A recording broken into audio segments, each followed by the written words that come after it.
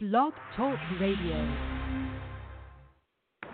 We assembled here today are issuing a new decree to be heard in every city, in every foreign capital, and in every hall of power. From this day forward, a new vision will govern our land. From this day forward, it's going to be only America first. America first.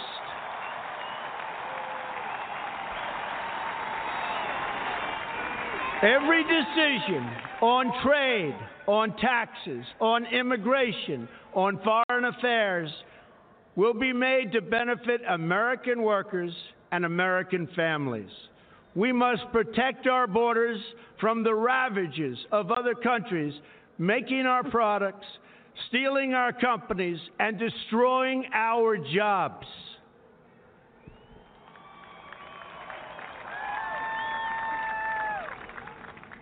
Protection will lead to great prosperity and strength.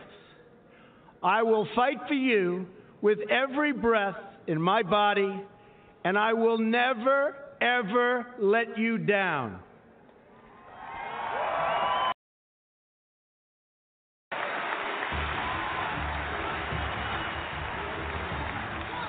I am your voice. So to every parent who dreams for their child, and every child who dreams for their future, I say these words to you tonight. I am with you, I will fight for you, and I will win for you.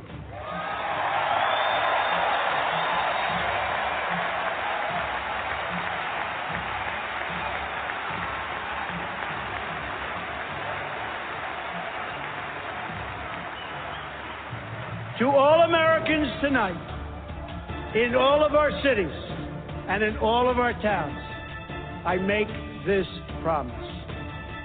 We will make America strong again. We will make America proud again.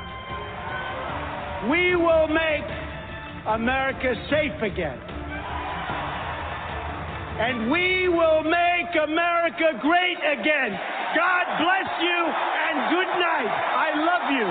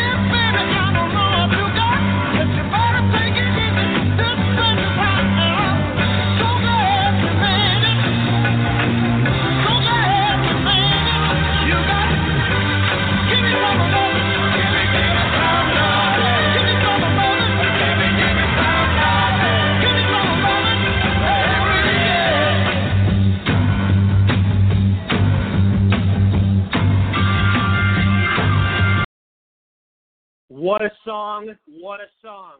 Happy Thursday, everybody! Thank you for tuning into the Rory Sauter Show. I'm Rory Sauter, your host.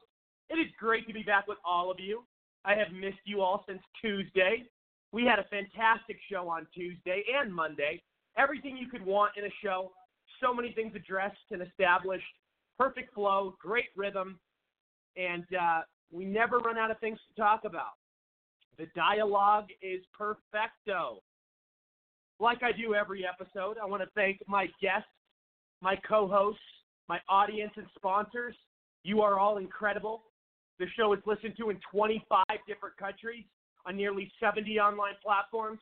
And everybody, if you miss any past clips, past episodes, or need 24/7 breaking news coverage, visit my media site, the Next, N-E-X, Gen, G-E-N, USA.com. And also remember, in a month, I will be releasing the new 24/7 network with my other two business partners.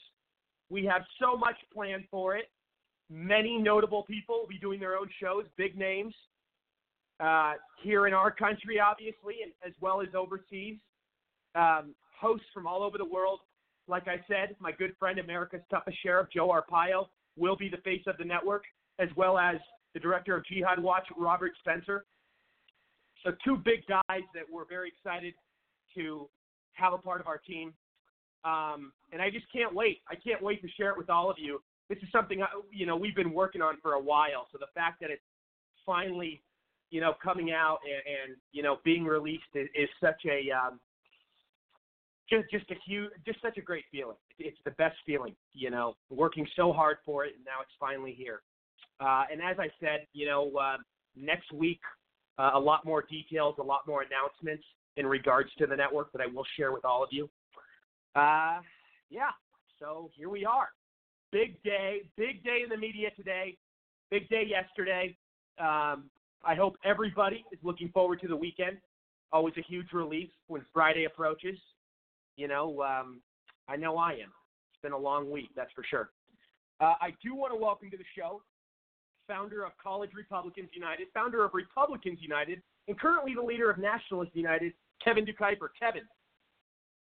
I'm doing very well, Rory. I hope you are too. I'm very pumped for this show. It's going to be great.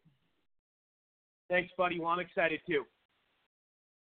Let's also welcome to the show director, lobbyist, and political activist, Gianni Rodriguez Perez. What's up, buddy?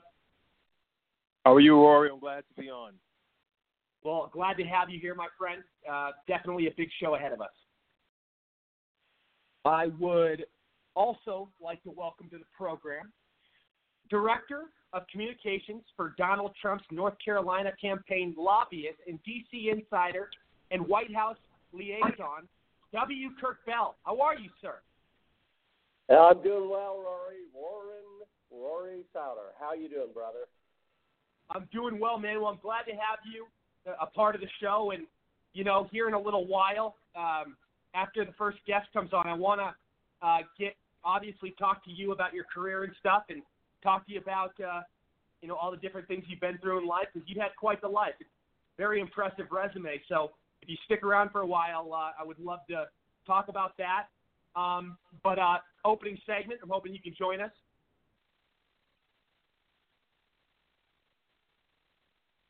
Kirk, are you still there?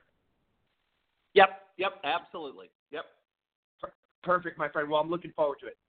All right, everybody. So let's get into the opening segment, everybody.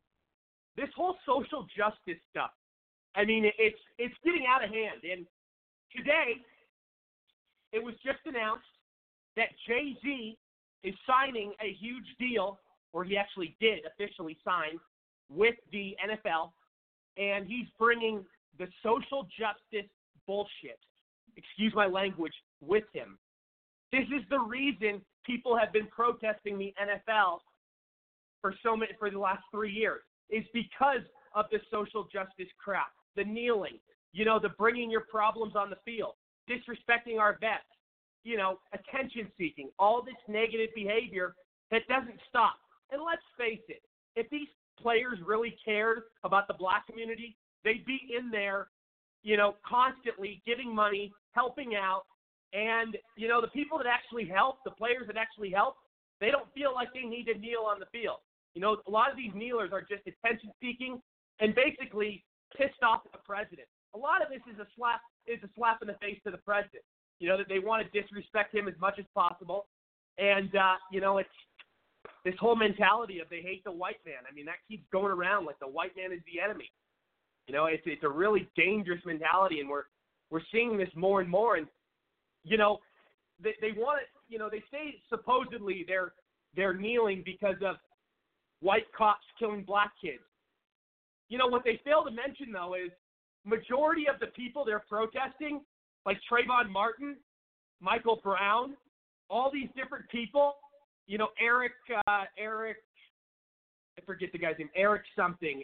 But these guys, these people they're making examples out of, were in the wrong. They were the ones that attacked the police officer, and the police officer was only defending himself. And what did the black community do? They paint the white cop as the enemy. They take no accountability. They played like the black guy's the victim, even though he was terrorizing people. All these situations. You saw what Trayvon Martin did. He attacked George Zimmerman, and George Zimmerman may have went too far, but nonetheless, George Zimmerman was still defending himself. Look at the Michael Brown situation, stealing cigarettes and shoving a market store owner, and then he comes up to a cop and tries to posture at the cop and grab the cop's gun. And these are the people that the NFL is trying to protest. Come on. There's a big difference between police brutality and provoking the situation and causing yourself to get shot or get attacked by the police. A lot of these people, especially in some of these neighborhoods, they are out of control, and the cops are scared for their lives, and the cops can't even do their job properly these days because of all of this fake outrage. It's fake. The real problem is the black-on-black crime. It's the constant violence in the black community that's ignored by the Democratic Party and by these players and by people like Jay-Z. They don't want to acknowledge it. People like Kanye acknowledge it, though. And just think about it, though. You've got that less than 1% chance a racist cop goes after some black suspect. Most cops are good, let's face it. Sure, just like any profession, any industry, you're always going to have a few assholes. That's life, though. But what I'm saying is, it's sending the wrong message, going back to what's going on with this NFL. Kaepernick started something that sunk the NFL ratings by like 30 to 40%. So many people have turned it off, never watching it again, for the principle of the matter that they disrespected the military, they disrespected our country. And it's hypocritical. Think about it. They claim oppression, they claim all this nonsense, but they're making millions of dollars in our country. They are making millions of dollars. They're living the 1% life. And they're not addressing the real problem, which is black-on-black crime. Don't forget, and this isn't a knock or any insult towards the black community, it's just a fact. They make up 12% of the population, and they commit over 50% of the crimes. I have many black friends. I have no issue with color. I don't see color. But when you have a community that's, making up 12% of the population and committing over 50% of the crimes, there's a problem. There is an issue. And the Democrats don't help the situation. All they're doing is race baiting and encouraging more divisiveness. And I don't get why racism exists no matter where you go. But I'm tired of seeing, especially lately, people are just going after white people because they're white. It really feels like some white people have to walk around like they're a black person in the 60s. It's to that level and extent. Let's face it, the left is creating a whole narrative and divisive situation that is taking us back, years and years to a time we don't want to relive again. So I'm really nervous about this because what's going to happen, this is one example with the NFL, but among many other categories that social justice, the fake narrative is running the show. But for instance, with this whole NFL thing, Jay-Z is going to bring social justice into the NFL. They're going to talk about, and here's another problem. Think about CNN. Think about MSNBC. They create all these fake narratives with racism hoaxes, race baiting, fake police attacks, all this stuff. And then the NFL is going to use this fake stuff to try to, for their platform. Let's face it, they're all going to collaborate together. This is what they do. They're all in bed together. This is facts. And I'm terrified of, because I like football. The reason I watch football is to get away from politics. I want to enjoy a sport. I don't give a shit what these players' political beliefs are. More power to them, whatever they want to believe. But keep that shit off the field. Excuse my language. Excuse my French. But I'm just making a point here. Keep it off the field. Do it in your own time. You want to protest? Go film yourself with a camera and put it on your Twitter or Instagram in your house or in your backyard. Not on the football field. This is our country. This is the USA. You play in it. You work in it. You respect it. It's very simple. We're not asking for a lot. And really though, everybody, get the facts straight. You know, and here's another problem. Liberals always want to paint cops as the bad guys, but who's the first person they call when they're in trouble or they call the cops. So it's the biggest hypocrisy on the face of the earth. And think about all this other fake social justice that's going on. We have George Washington University students signing fake petitions to remove oppressive white man from the crosswalk signal. Yes, people, that's what we're dealing with the social justice warriors now. The white symbol at the crosswalk is racist and hateful. Yes, we're dealing with that now. I mean, I keep saying that just when I thought I'd seen it all, oh my God, just more and more and more keeps coming out that's crazier and crazier. It's like, when does it end? It's like, yeah, and you got all these shows now, like the Oscars, ESPN, you know, any show you turn on, they're playing, especially the mainstream media, social justice warrior, playing into the liberal narrative, bringing up Trump. I mean, come on. Jesus Christ. I will say this is a scary situation. It really is. I want to play this real quick, this clip describing this whole Jay-Z thing. 1-4.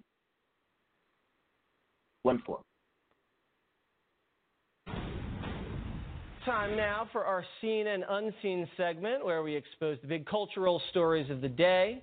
The NFL joins forces with a music giant, and Bernie Sanders pairs off with Cardi B. Joining us now with all the details is Raymond Arroyo, Fox News contributor. Raymond, tell us about this unbelievable press conference that took place today announcing a new partnership between the NFL and Jay-Z. Well, Jesse, the Kaepernick kneeling protest during the national anthem enraged NFL fans while inspiring some of the NFL players. Now, to channel the player protest over what they described as police brutality on this night of all nights, the NFL committed $89 million to something called Inspire Change. That's their social justice program. Well, today, Roger Goodell appeared with the man headlining that effort for the NFL, Jay-Z. This partnership, in addition to the entertainment aspect and bringing football and music together, is going to help us make even greater change. And we call it protest to progress, right? We need to make progress as communities. Just having a place where we can have these conversations where it's like, oh, things are going on wrong in the country. You know, people are dying in these neighborhoods. Okay, where do we go? Again, I want everyone, yeah, it's a natural emotion to be upset. But where do we go now? Where are we going to take it? What are we going to do? How do we fix it? The idea here, Jesse, is to use music and social activism to change society. And Jay-Z, during the presser, identified police brutality as the target of their efforts. Now, this is the guy who rapped this, incidentally. So I pull over to the side of the road. I heard on, do you know I'm stopping you for? Because I'm young and I'm black and my hat's real low. Do I look like a mind reader, sir? I don't know. Jay-Z turned down the NFL when they asked him to perform at the Super Bowl, Jesse. And now they're embracing him because it's a huge platform and no doubt worth millions and millions of dollars. And like that, Jay-Z said he's willing to work with people whom he disagrees with politically. Now, that's not a bad thing. That I'll commend him for. But let's not lose sight of what the NFL is. It's football. Right. I'm quite certain these fans are not paying these high prices to protest cops, particularly with what you covered earlier tonight in Philadelphia. I think that's the last thing on the minds of NFL fans. But that they mean, the NFL, to embrace Jay-Z's vision of social justice. Now, this is a guy who sold drugs. He stabbed his brother in the face. Still, this partnership is being billed as a way to unify America. But as memory serves, Jay-Z had trouble unifying with his sister-in-law, Solange Knowles. As soon as the doors closed, Beyonce's sister Solange whips her attention to B's husband, Jay-Z, seemingly shouting at him, definitely punching and kicking him, and finally, smacking him with her purse. Okay. This is my first Raymond Arroyo segment, so I'm at a loss for words here. I am too. I would say this, Raymond. Yeah. It seems like big organizations like the NFL or like Nike is doing with Kaepernick, they're bringing on these social justice liaisons to help them navigate through tender issues, racial issues, things like that might give these big organizations problems. And if you bring a guy in with street cred or with guys with his ear to the street or that has, great credibility in the black community, that could kind of cushion any sort of negative press that organization could face. Jesse, there's no doubt. Look, they're trying to buy cred in the community, and that's what the NFL is up to here. But remember, Jay-Z is going to have creative control over who sings at the Super Bowl, who's a part of NFL productions. This is a major platform. Wait, he gets to pick the Super Bowl halftime show? Yes, he does. What? Yes. I don't think this is I quite bet what Beyonce's NFL singing fans next year. Okay. We'll check in on Bernie and Cardi another time. Thank you, Jesse. Thank you very much, Raymond. I appreciate it. Unbelievable. I mean, it's disgraceful, seriously. Gianni, let's start with you. This is one of the things that I like to talk about a lot, man. I mean, this guy, Jay-Z, I don't know what happened in him. He used to be a person. He made the song famously called Black Republican. And, he was talking about working hard and so forth. But somehow he just, started catering to the globalists. And, I saw a post on Facebook today where he said, why are white men so privileged? I'm like, dude, you're a fucking billionaire. You are a billionaire. I'm just like, dude, you're a billionaire. You have all this money. You and your wife has all this money combined. You have jets. You have over 10 houses. What do you mean, why white men are so privileged? What do you mean by that? But I think what we have to really get down to is, what is this all about? Because none of this stuff started happening before Trump. When Trump got in office, you saw low black unemployment. You saw the prison reform First Step bill. You saw these things that were coming out that were actually positively impacting the black community. And what they're trying to do is say, what could we do to affect the masses? I'm a person who is I study hip-hop a lot, so I understand that Jay-Z is kind of like the ringleader for the hip-hop now, kind of like Frank Sinatra was of culture back in the 40s and 50s, and you saw how JFK used him in order to get a certain outcome. And that is what the Democrats and lobbyists and corporate people are doing now. They see that Jay-Z is like the first billionaire in hip-hop. What is running the culture right now? It's hip-hop. Just like back in the 50s and 60s, it was jazz music that was running the culture, which is why Frank Sinatra was like the guy that, JFK, catered to. And that's what's going on now with Jay-Z. Hip-hop is running the culture now, and Jay-Z is like the leader of it. He's the first billionaire in hip-hop ever. Come on. This isn't some little guy here that we're dealing with. So I think what's going on is that the Democrats see that black people are waking up to the games that the Democratic plantation is playing. Because if you look directly this is not going to be politically correct. I'm going to go ahead and tell you. If you look directly in race and IQ and race, a lot of people don't like to talk about it because it's not politically correct.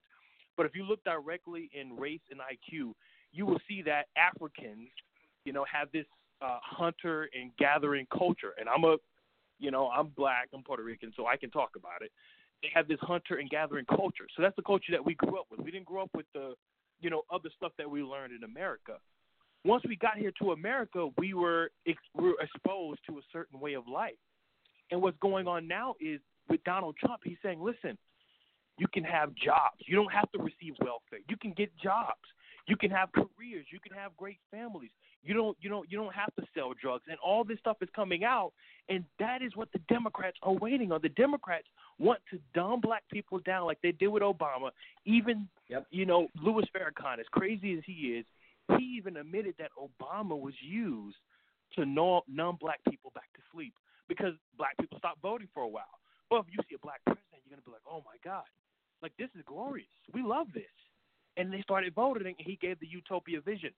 And what happened is Obama started to numb black people back to sleep. And then Trump is saying, listen, what the hell do you have to lose? Baltimore is a shithole. Your city's a shithole. Black-on-black crime is the main thing, not white supremacy, not. I believe, of course, we know police brutality exists, but it's not a racial thing. Here's the thing. Yes. All this stuff that they're putting in our face is to keep us asleep, to keep us down. But when Trump is saying, listen, what the hell do you have to lose with anything? He's saying, listen, I'm giving you a culture that will drastically change your culture because the black African Americans has a strong cultural problem right now. It is a strong cultural problem. It's not politically correct, but it's a strong cultural problem, and we have to fix it in our own communities. Why is it that in places like Baltimore, these people, most of the students are illiterate? They're doing terrible in math. They're doing terrible in reading. What is this that's going on? It's because the Democratic Party and the Democratic plantation, in some cases, some Republicans didn't care at the time about it, but the Democratic plantation is providing us a slave mentality, which is what? You don't need to know how to read. The white man is in control. You don't need to know that. It's all right. Guess what? They're against you. I feed you. I give you clothes. I'll give you free health care. I'll give you all this stuff.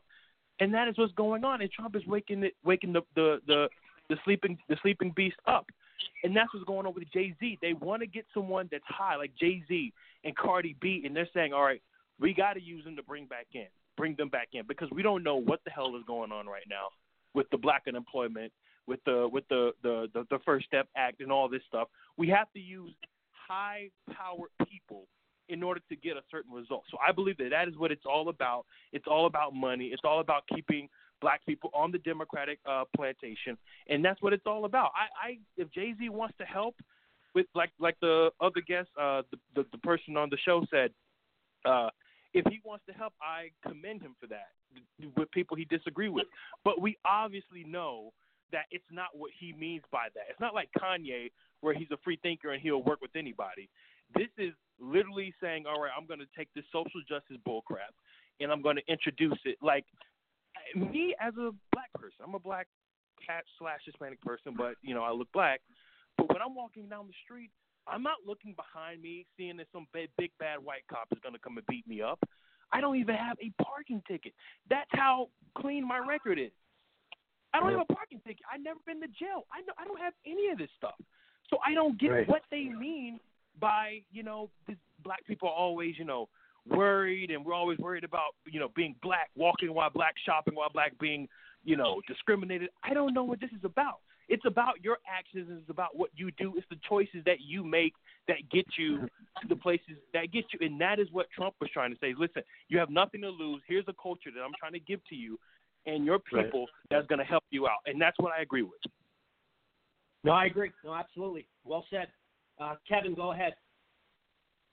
Well, yes, and it's no mistake that they use this word racism in order to completely put it on white people, that it's entirely white people that are the racist ones. It's just straight out of cultural Marxism, of course, and it's probably the most racist word in existence to consider only white people could be racist. And we'll discuss why, because you think about who is being attacked in all these different crimes throughout the country. It's not, you go to any inner city, any, downtown district or ghetto kind of area, you see bars on the windows and it's just completely run down. I mean, these aren't white people doing any of this.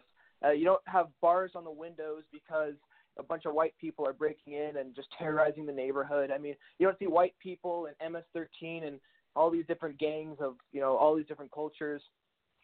that's just not the case. And we have just tens of thousands of different gangs throughout the country. And Donald Trump's done a tremendous job at taking down so many of them.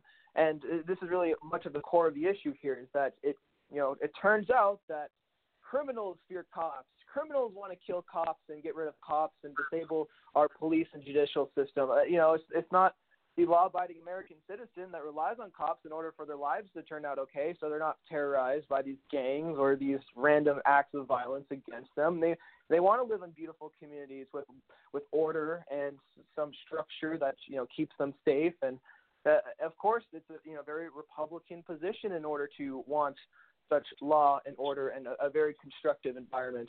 But as you see through the media, especially this rap community, they romanticize. I mean, they love this concept of just down with the police, and it was very well founded on in the hip hop culture, which is kind of the roots of rap.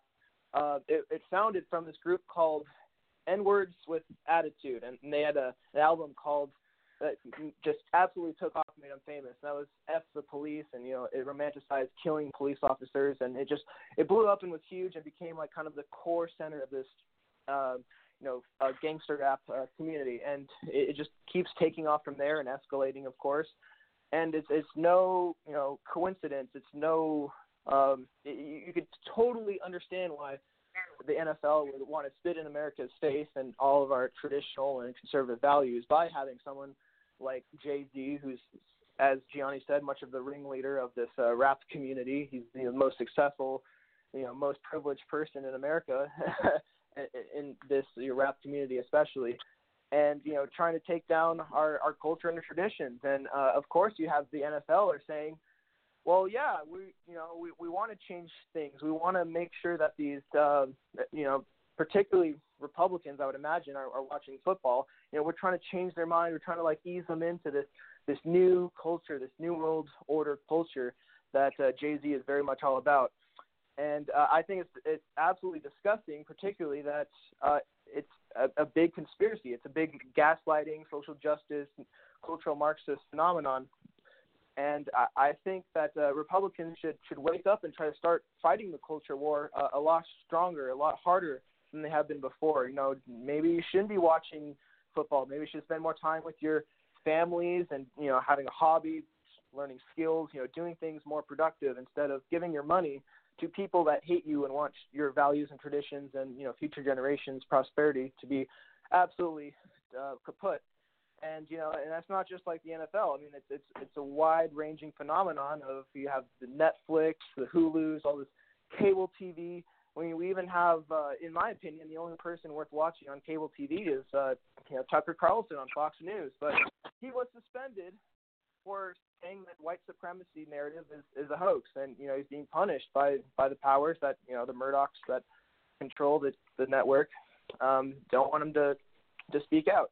In much the same manner, we had Judge Jeanine Pirro say that the Quran and radical Islamicism is not compatible with America and our Constitution and our founding traditions. She was punished as well, and she's been a lot more quiet about things since then, and it's really a shame. So I really think that we ought to fight the culture war.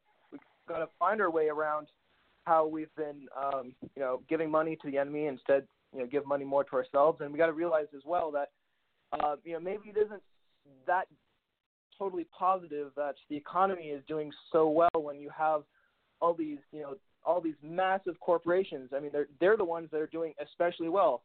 It's not necessarily the mom and pop shops. They're getting taken down by groups like Amazon, who's paying no taxes whatsoever. They're outcompeting everybody, and they're absolutely getting subsidies and lobbying and special privileges from the government that are making them overcompete. And I really think we should be empowering our citizens in order to do what's best for themselves and small business and flourishing that way. But instead, we have a very oligarchical enterprise taking place right now, and it's manifesting all over the place, and it's changing our culture, and it's really making us lose our country by the day. Yeah, you're absolutely right. Very well said. Kirk, what are your thoughts? I don't know. I think we're in a good place. You know, if you look at the Trump team, and I'm looking at the perspective of 2020, I'm a campaign guy, and I think that there are a lot of positive things that we have going into the next 2 years. I believe that, you know, every time you have a Democrat debate, the American public has a chance to see exactly who these people are. And when it becomes binary, I think that puts us in an even better position. The interesting thing recently is the left liberals trying to talk down the economy, trying to claim that we're heading for a recession, and it's not true. The numbers will continue to GDP will continue to stay strong. We do need a Fed rate cut. We need a couple, actually, additional Fed rate cuts. But I think overall, I think we are moving into a good period now for the Trump team. Yeah, no, I agree. Absolutely. No, it's very true. Let's go to AJ in Houston. Go ahead. I know you have some thoughts.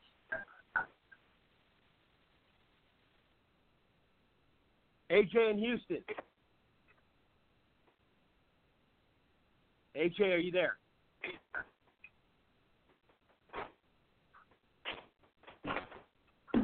AJ? Big time, what's going on? Oh, hey, man, how are you? Man, I tell you what, all what we've been watching, it's been unbelievable. Look at this mess they got, and Trump just did his rally tonight. And what we seeing is the Democrat Party has no options of how to fix the mess that Barack Obama left us. What Barack Obama left us is what we're going through right now. You remember the Cambridge situation. Look what they did to the police in Philadelphia. These men and women out there trying to help save the community, and them idiots out there throwing stuff at them like they did in New York. That is appalling. Well, Barack Obama said the police acted stupidly. Ever since he said that, I don't care what nobody say, they had a target on their back. He invited Black Lives Matter to the White House. Antifa, they showed up. I mean, they blaming Donald Trump. I ain't never. Now, Mr. Roy, tell me, what has Donald Trump said to be so racist to these idiots out here? His rhetoric is not rhetoric. It's the truth, and they can't stand the truth. I listened to this man tonight. I mean, the crowd was unbelievable in New Hampshire. It was unbelievable. Nothing like the Democrats. Nothing. They so flat, dull. You're a racist. I'm a racist. Everybody racist. Black and white. Da da da da da. Trump came out and just boosted everybody up. We together. You. Not me, like Obama did. I mean, it was great to hear that. And this media, this sorry media, why are they even called a media? This is a joke because the truth told, the reason these people going off the way they're going off is because of this sorry media that's kissed Obama butt for 8 years, let him get off the hook. We got more evidence on them crooks. They finally calling Obama's name out with the Russia collusion. Hillary's hands in the cookie jar, we're finding out more and more and more. I mean, the media don't want to hear it. They don't want, anytime you say his name, they don't want to hear nothing about it. But the people are tired of being called names that they don't deserve. And the real name callers, them the people that are really what they are. The Democrat Party is the most racist people we ever seen. And I'm telling all blacks, whites, green, and red, if you happen to vote for this party, well, then you will love to go to Venezuela, Iran, Syria, all them to live that way. Well, I'm like Donald Trump. All these liberals, Why don't y'all just move? I don't care if you born here. Why don't you move? Because y'all ain't doing nothing to help the country after 8 years of Obama mess that he left. Just move. We don't care. I don't care if you're born here. We're tired of the rhetoric. You're getting people killed. I mean, your rhetoric is getting people killed. The media hiding it, and they blaming the Republicans. But what gets me is I know I ramble, but what gets me is the Republicans in the House, Senate, they don't say words. Why don't they fight back like Trump do? I'm sick of them. They just quiet. That's how we got Obamacare. They quiet, even though they didn't vote for it, but they didn't. You know, I want to say some words that I was at a bar. I wish I was at a bar. I mean, they act like they scared. We the people out here voting these people in, and they don't want to do their job. I mean, they lost out when they had the House and Senate. Both of them, they didn't do nothing. So this time, Trump came tonight. We got to bring the Republicans, have it to bring to win the House. Because Trump doing all these executive orders ain't going to do nothing if we don't win the House back. Because if we get another Democrat rat in there, they going to get rid of everything Trump did. The people in America got to wake up, man. I mean, I listen to your guests and everybody. The reason we got laws is for people to follow them. Then we don't need no more laws. We just need people to follow the laws we got and people to enact them. We need judges. Trump talked about the judges that Obama didn't do. Trump got the judges in. We need more judges to act by and do their jobs, man. We don't need every time a shooting go on. We need more law change. No, we need to get the sucker that picked up that gun and did the damn don't work. I mean, this is a joke we watch. I'm sorry, man. I'm tired of these people. They makes me sick. I can't wait till 2020 get here where we can come on and make them more pisser. I'm sorry, man. No, I hear you. No, I'm with you, man. I know. I absolutely agree. Dude. No, I hear you. I mean, no, I what hear you. is what is we going to, the American people, they send back, they trying to take the stock market down. We know what they're doing. They did it under George Bush. Bush didn't have the balls to tell them that they was doing it. Trump told them what they was doing. I mean, our economy is great. We're doing well. If we can get the Democrats out the way, we do extra well.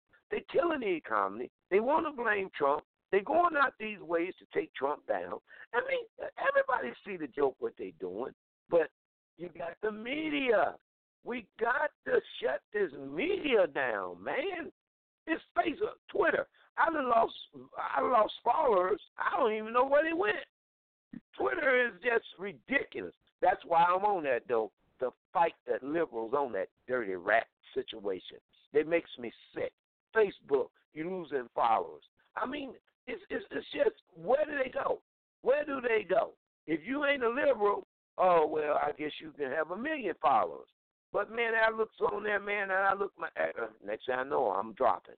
Well, you know what? We going to stay in their butt. Conservatives, stay in Twitter, stay in Facebook, but that's why Barack Obama sent the IRS after the Tea Party when we was kicking butt back then.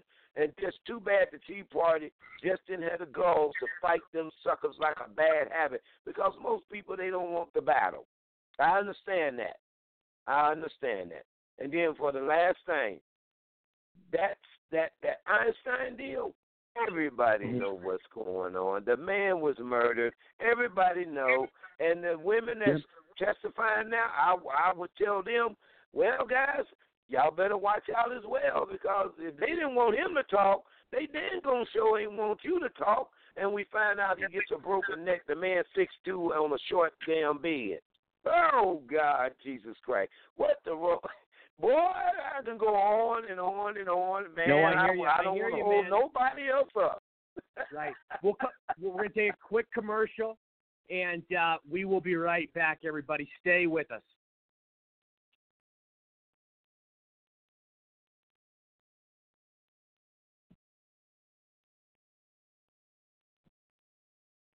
TGI Fridays, famous sizzling entrees that you know and love, like chicken, shrimp, and cheese, just got even hotter.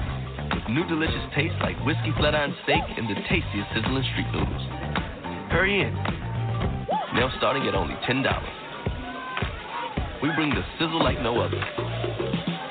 New sizzling entrees starting at $10. TGI Fridays, the home of endless apps. Endless apps every night, 9 p.m. to close.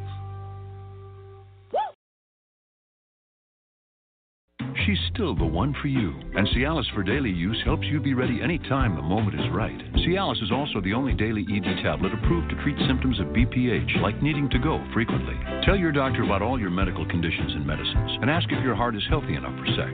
Do not take Cialis if you take nitrates for chest pain, as it may cause an unsafe drop in blood pressure. Do not drink alcohol in excess. Side effects may include headache, upset stomach, delayed backache, or muscle ache. To avoid long-term injury, get medical help right away for an erection lasting more than 4 hours. If you have any sudden decrease or loss in hearing or vision, or any allergic reactions like rash, hives, swelling of the lips, tongue, or throat, or difficulty breathing or swallowing, stop taking Cialis and get medical help right away. Ask your doctor about Cialis for daily use and a free 30-tablet trial.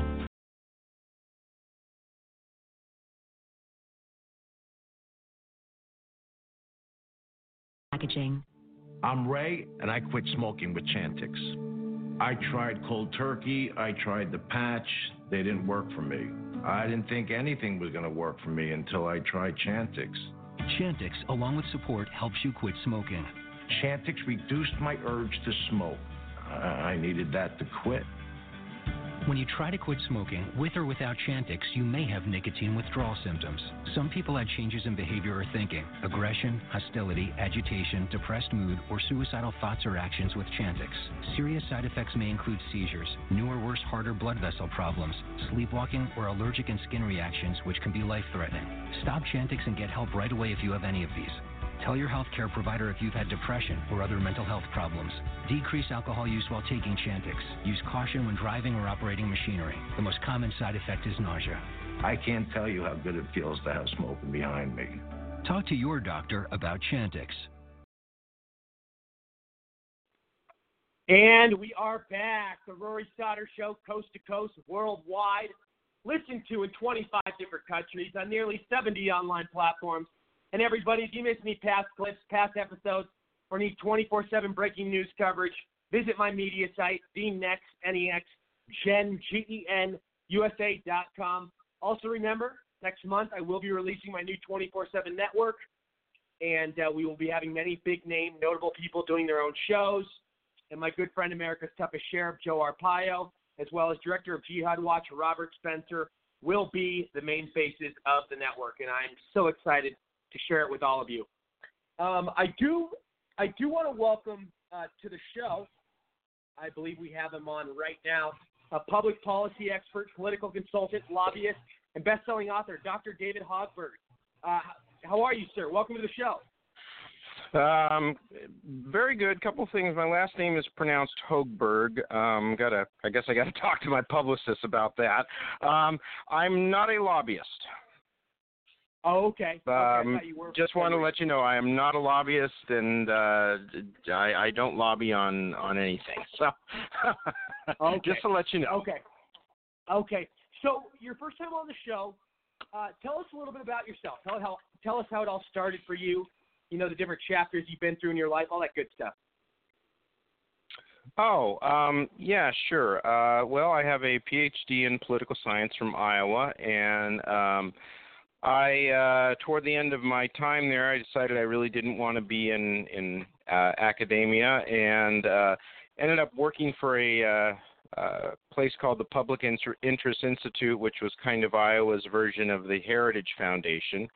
And kind of one thing just led to another. I ended up working in kind of writing for the American Spectator, and that eventually helped me get to work for some think tanks in Washington, D.C. As I was in D.C., I started developing more and more of an interest in healthcare policy, and that eventually led me to work for the National Center for Public Policy Research. I've since left there, but while I was there, I published a book about Medicare called Medicare's Victims. And although I've kind of left the think tank world, I do kind of keep my eye on healthcare policy and write about it every so often. And, obviously you just wrote a new book that is doing pretty well, and it specifies the big corruption with our government and the healthcare system. Kind of explain that a little bit to the audience.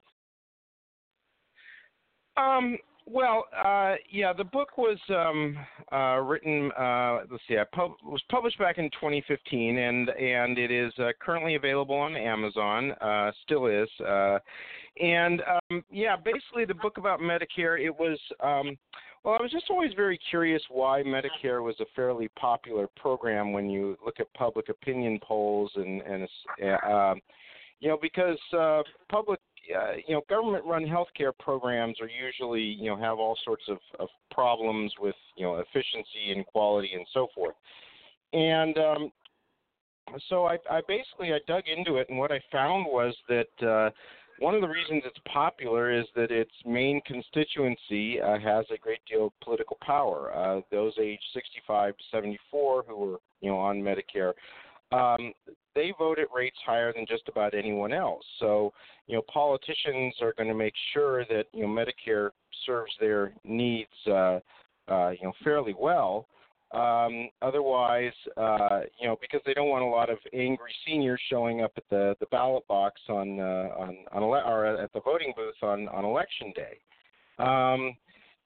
However, once you start getting away from that group onto groups that don't have nearly as much political power and are on Medicare, you oftentimes find a different story. For example, the disabled who have access to Medicare. They have to endure a 2-year waiting period before they can get on Medicare, and at times, some of them are uninsured while they're in that waiting period. Often they're very sick. They can struggle with medical bills, struggle with getting adequate health care. And why is that the case? I mean, why has there been a 2-year waiting period for so long on Medicare for the disabled, really since the early 70s? And it's primarily because the disabled don't have anywhere near that kind of political power, at least with regard to Medicare. They don't vote at rates nearly as high as the age 65 to 74 population. And the groups that lobby on behalf of the disabled in Washington are kind of scattered and unfocused because there are like 100 different programs at the federal level that deal with the disabled, as opposed to seniors that only have 2 programs that concern them, Medicare and Social Security, which makes it easier for groups like the AARP that lobby on behalf of seniors to focus their efforts. So there's basically Medicare works because one of its main groups is politically powerful, but like I said, you start getting away from that group, and it can be a very different story. Yeah, no, absolutely, and explain the disaster of what the Democrats are pushing right now with Medicare for all. I mean, it already has its problems with the people that are on it, and they want to give it to everybody. It's like cattle, it's like going to the DMV and waiting around. It's crazy. Oh, absolutely. I mean, Medicare for all. I'll hand this to the Democrats and those on the political left. They're couching their single payer plans, their nationalized health care plans, in rhetoric that looks good. Calling it Medicare for all. But that's about the only credit I'll give them on this. If you want to see what happens when you put everyone or most of your population under a national health care program, like say a Medicare for all would do, just go north to Canada or maybe across the pond to England, where you see a lot of people who are who have serious healthcare problems, maybe cancer, and they need a heart operation, a knee or hip replacement, and so forth. They often have to endure long waiting periods for treatment, oftentimes months, sometimes years. And why is that the case? I mean, why have those waiting times persisted for years, despite numerous stories in the press in Canada and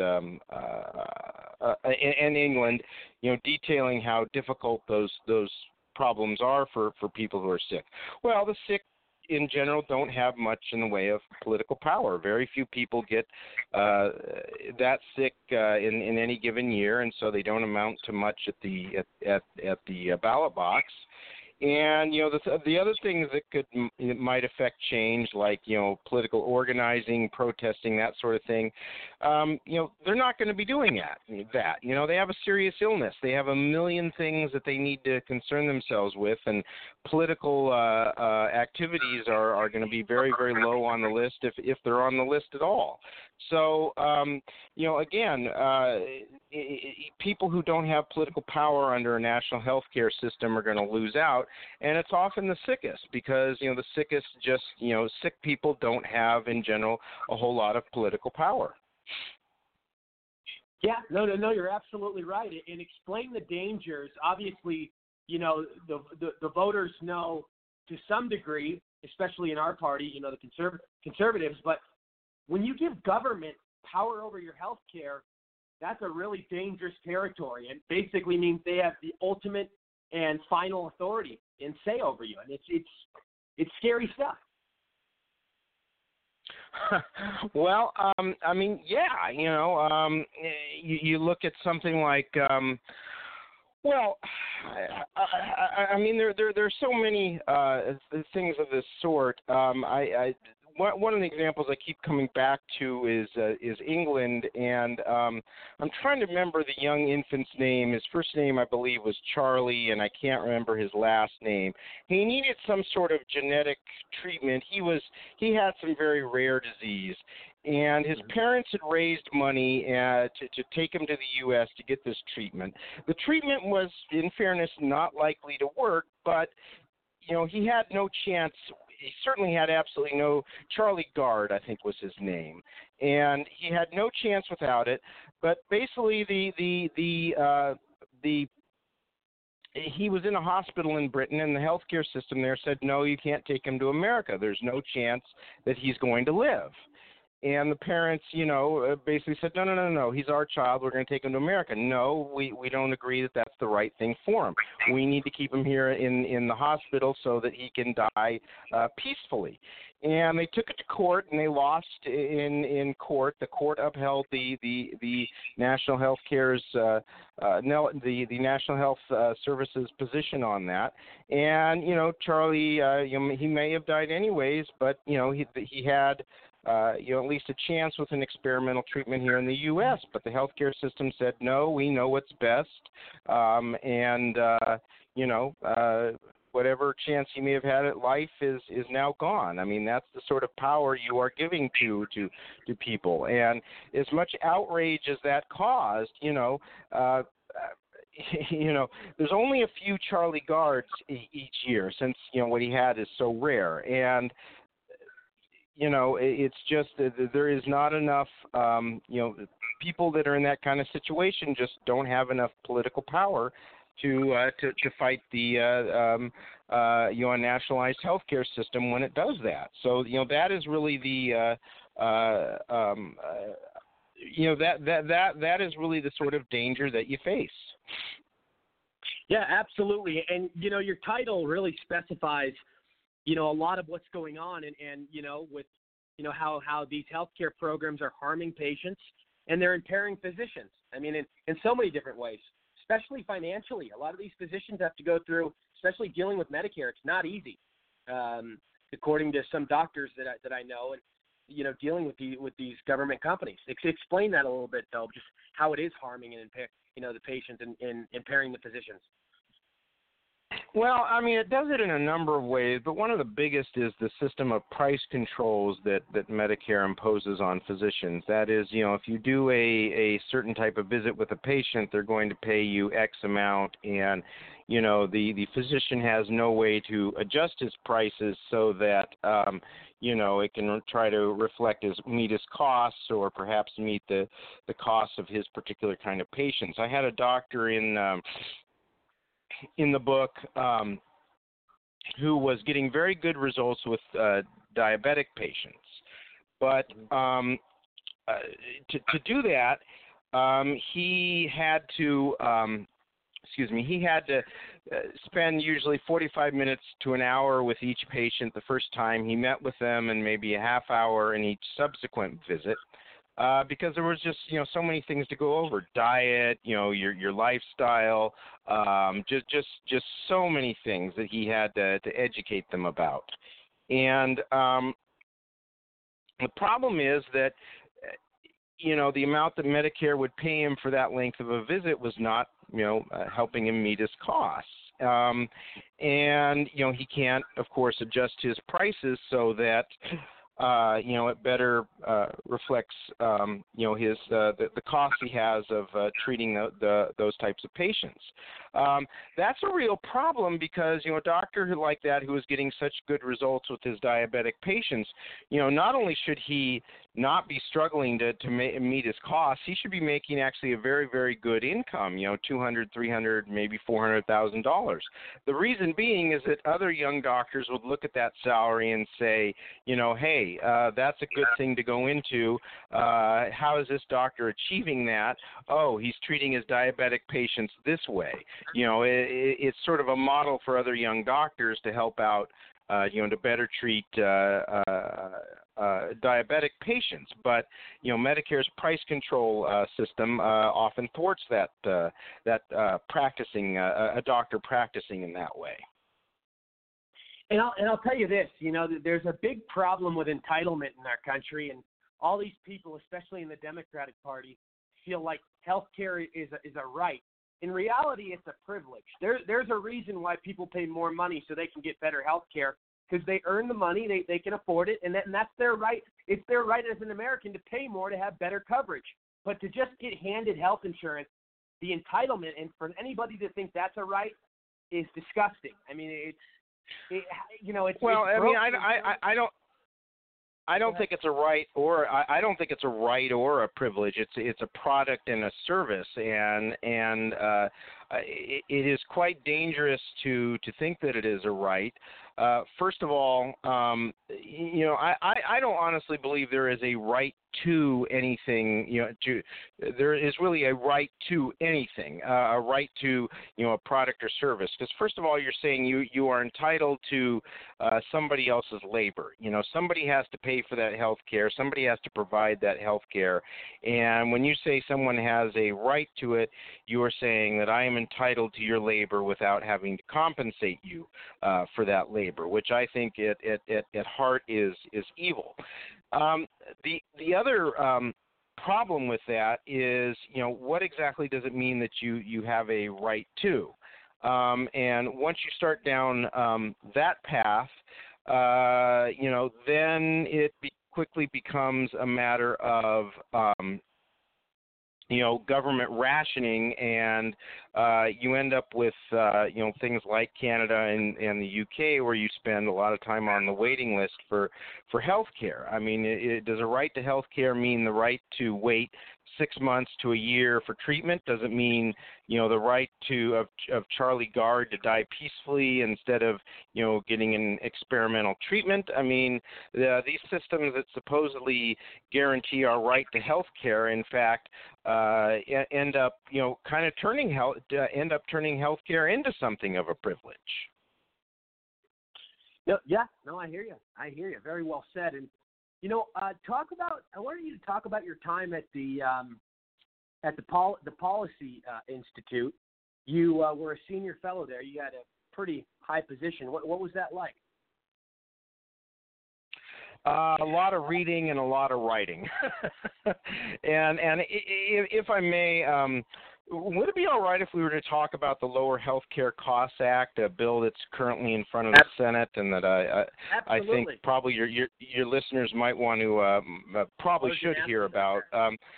Well, sure. No, I appreciate that.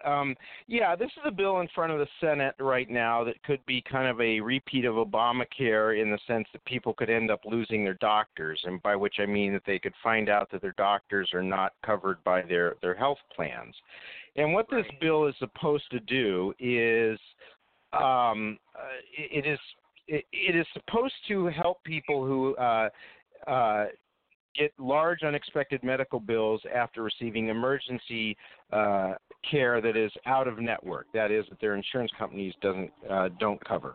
And basically, what this bill also does is impose price controls, imposes them on insurance companies. It basically forces an insurance company to pay the median price it pays for a service whenever one of their customers gets that service out of network. So, for example, let's say you end up in the hospital, your doctor comes by to visit you. If that visit is not covered by the insurance company, then they'll simply pay the doctor the median price that they pay for that service instead of a higher price. Now, when you think about it, this gives insurance companies two perverse incentives to get rid of their higher-priced providers. By getting rid of their higher-priced doctors, well, they reduce the median price that they're going to pay for out-of-network doctors' services. The second is that once they remove a higher-priced doctor from their network, that doctor then becomes out of network. So if a patient who has that insurance company goes to see that doctor, well, it's out of network now, and so the insurer is going to pay that doctor the median price as opposed to, the higher price it used to pay them. And, when if this bill becomes law, you are, eventually, you're going to see a lot of people, much like happened during, the implementation of Obamacare in 2014. People are going to find out that their doctors are not covered by their insurance plans. We all remember President Obama's promise that, if you like your doctor, you can keep your doctor. And, of course, that turned out to be quite the big lie. And, this bill threatens a repeat of that. Yeah, no, absolutely. And please speak on the, obviously the prescription drug costs. Trump's really taken action on that and making a huge difference. And, it looks as if that they'll be at record lows. Explain, what we were dealing with, obviously, for so many years with expensive drugs and how Trump is making a huge difference. I am sorry to say I am not. I'm not really prepared to talk much about that question. So I'm afraid I'm gonna have to pass on that one. I haven't paid enough attention to that one to speak on it with any sort of authority, I'm afraid. Can you speak on the disaster of, let's just say, let me give you a hypothetical here. Let's just say a Democrat gets power sometime in the future and they decide to go the Medicare for all route. Can you explain the disaster and what that would create for our entire country? Well, the first thing would simply be the cost, and it would add, trillions more to the deficit. Medicare is already underfunded to the tune of, I want to say it's $40 trillion, which is basically, what the country would have to invest today to pay for Medicare over the next 75 years. So you can imagine how much more it would cost to put the entire country under Medicare. Exactly what would happen in terms of how how resources would be rationed, it's hard to say. But you can bet that they will be rationed primarily on the backs of the sick because, those are always the most expensive patients. Those are the ones that are going to require the most resources, and those tend to be the patients with the people with the least amount of political power.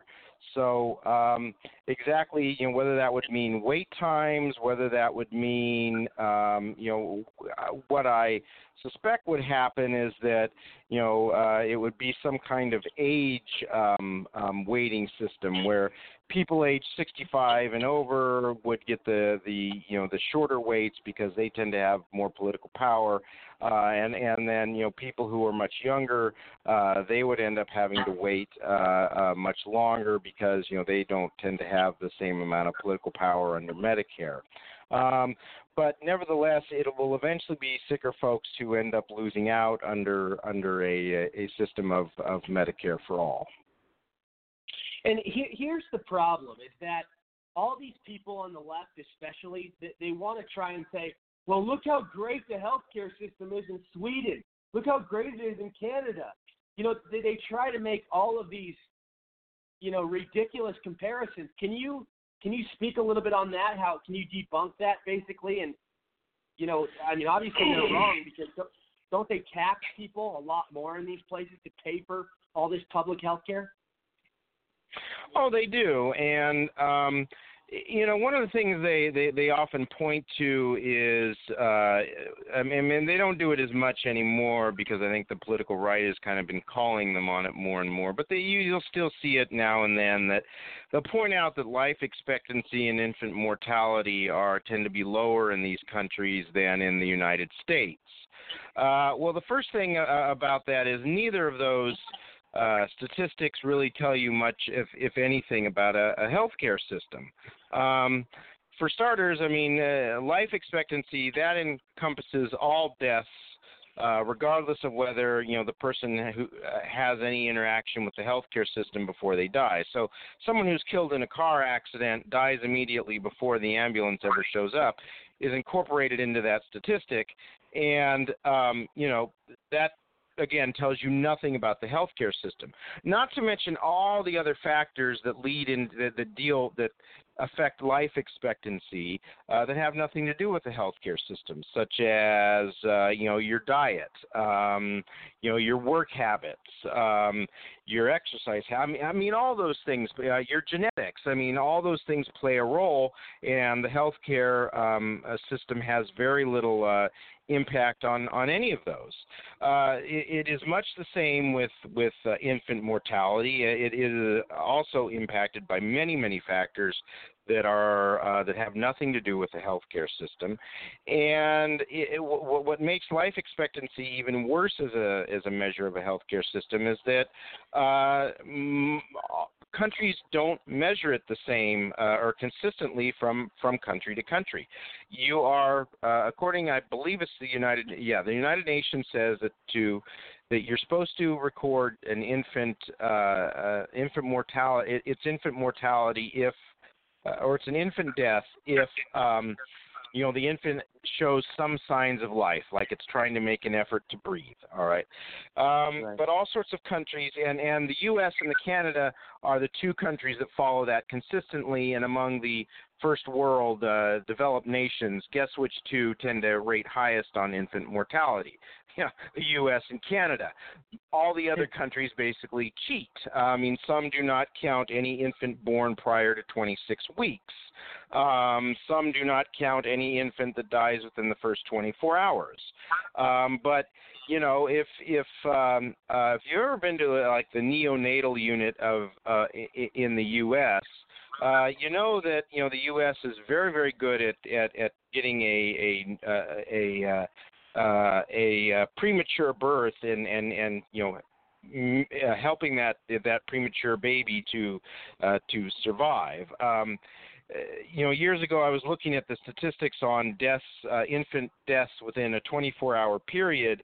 The UN manages to break. I think it was the United Nations breaks down the statistics that within the first 24 hours, first week, and so forth.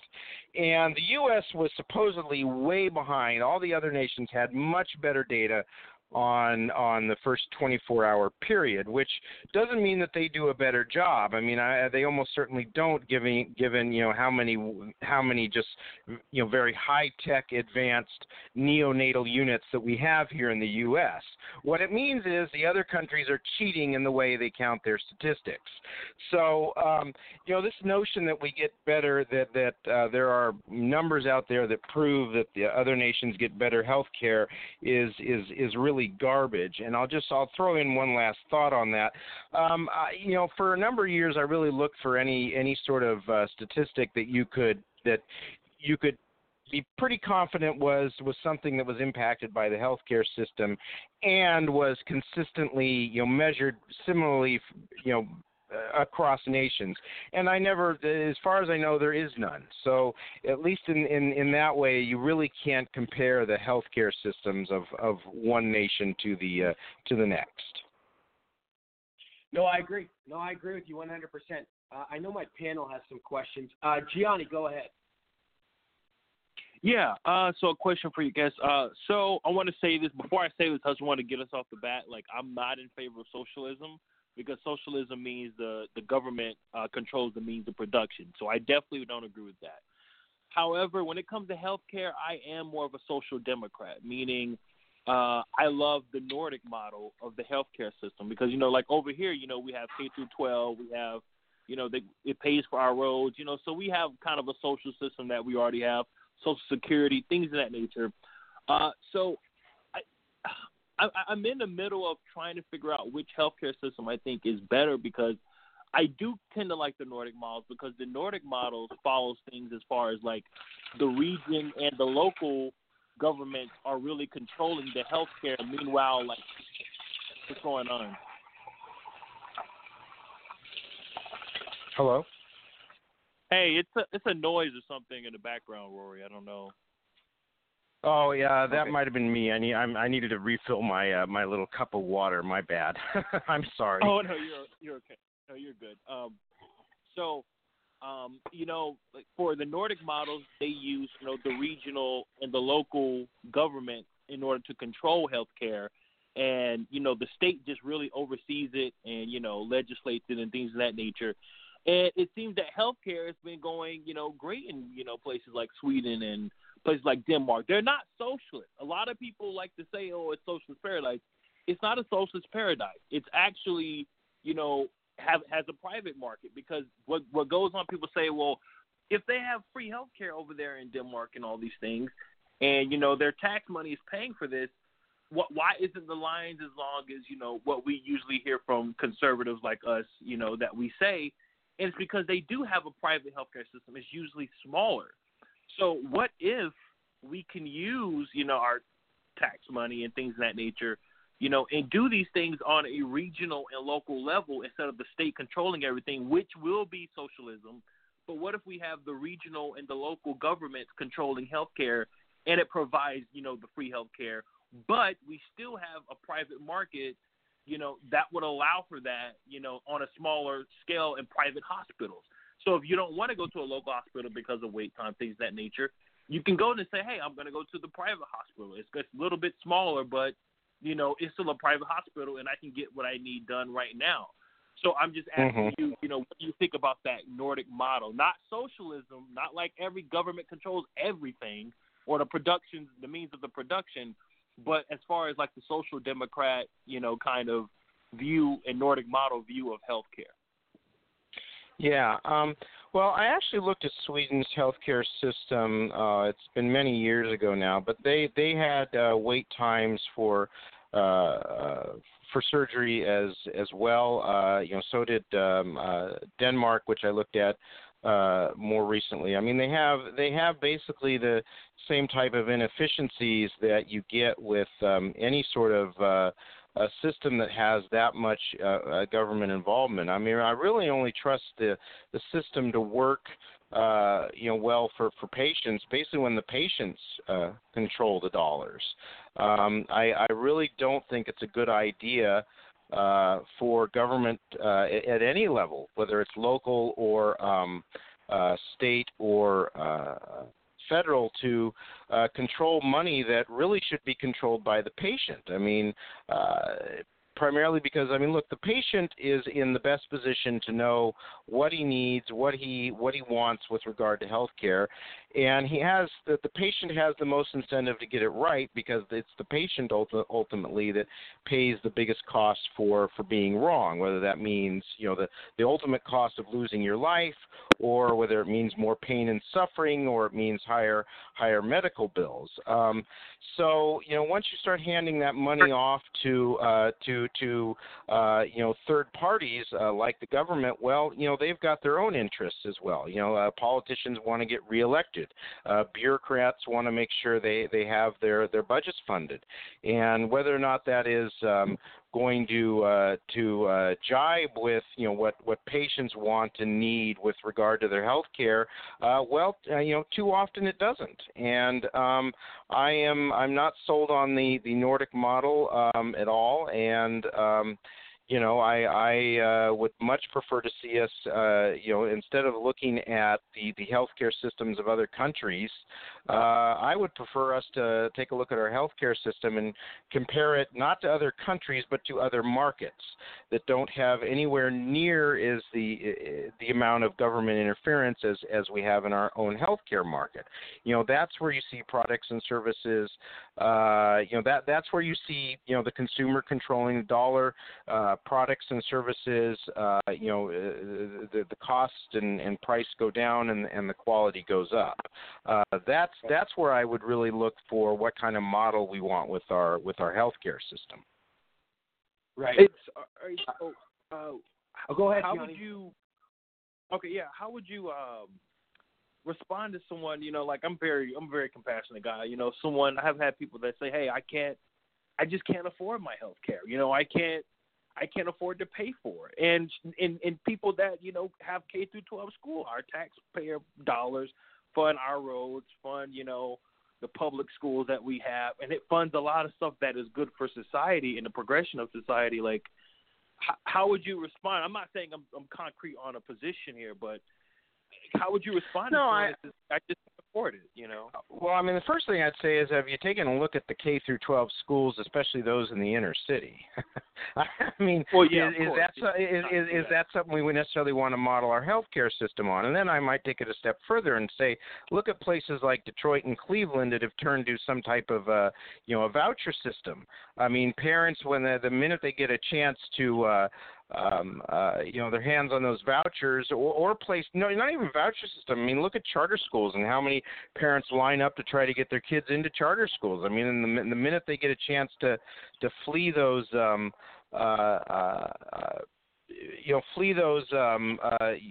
government-run schools, they do.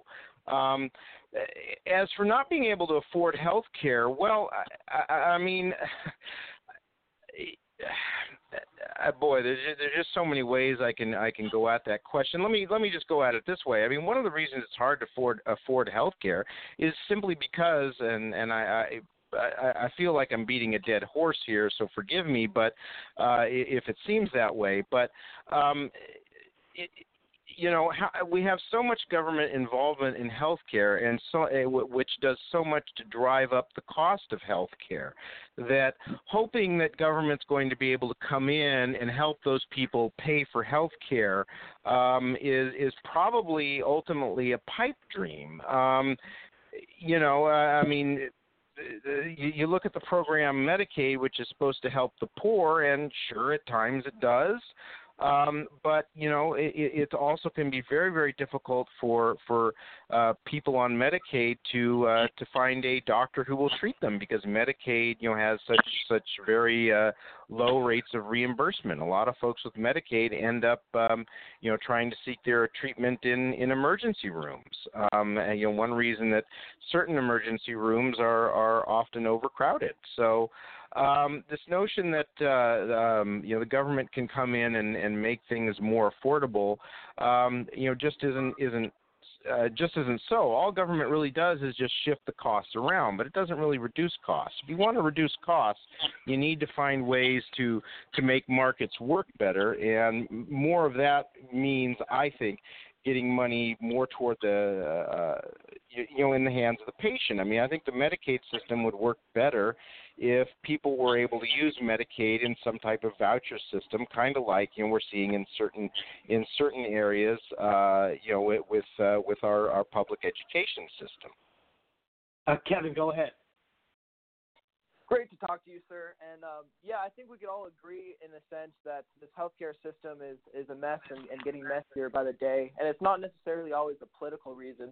It's simply, you would say, a house of cards just building up all this weight that is eventually going to collapse because of all these socialistic type, these welfare programs that are just absolutely weighing down our healthcare system, and of course the hospitals, and it's creating a lot of debt on not only our government but the consumer itself. I mean, we love to talk about how we want a capitalistic system, which is very well to do, but the problem is, of course, is that there is a great welfare state taking place, and moreover, you have these illegal aliens who are going into, say, the ER room. They can have a cold, a hurt knee, or what have you, and they'll be treated for free, doctor's oath, and this cost is now given to the actual paying consumer. I mean, we have these prices that are inflating tremendously, and it's obviously not fair that these prices should be so high for absolute basic treatment. So I totally am empathetic with what Johnny's been saying, because it's ridiculous that we essentially have people that shouldn't even be in our country getting treated for what have you for free, and we have our own citizens that are being treated like dirt. And so at the very least, I believe that we should have some sort of basic health care. Doesn't have to be anything special, but just to get some treatment, I would think. And I wouldn't even say it's socialistic, because it'd be very localized, like almost clinic based, and a lot of incentive programs could go into it. But essentially what I'd like to ask is, what do you believe is any way out of fixing this problem? And I think what's also part of the problem is that we have these patents that absolutely gouge our prices up. That the prices for a lot of these healthcare machines and products and medicines and et cetera shouldn't be nearly as high as they are, but you have essentially these patents that are cutting off the market with red tape, et cetera. I really think that it's really out of control, and something needs to be done about it. I know Trump's been doing a lot of that Right to Try and other programs that's been helpful, but what more could be done about this? Well, a couple of things. I mean, with regard to giving everyone basic health care, you mentioned illegal immigrants getting their health care for free.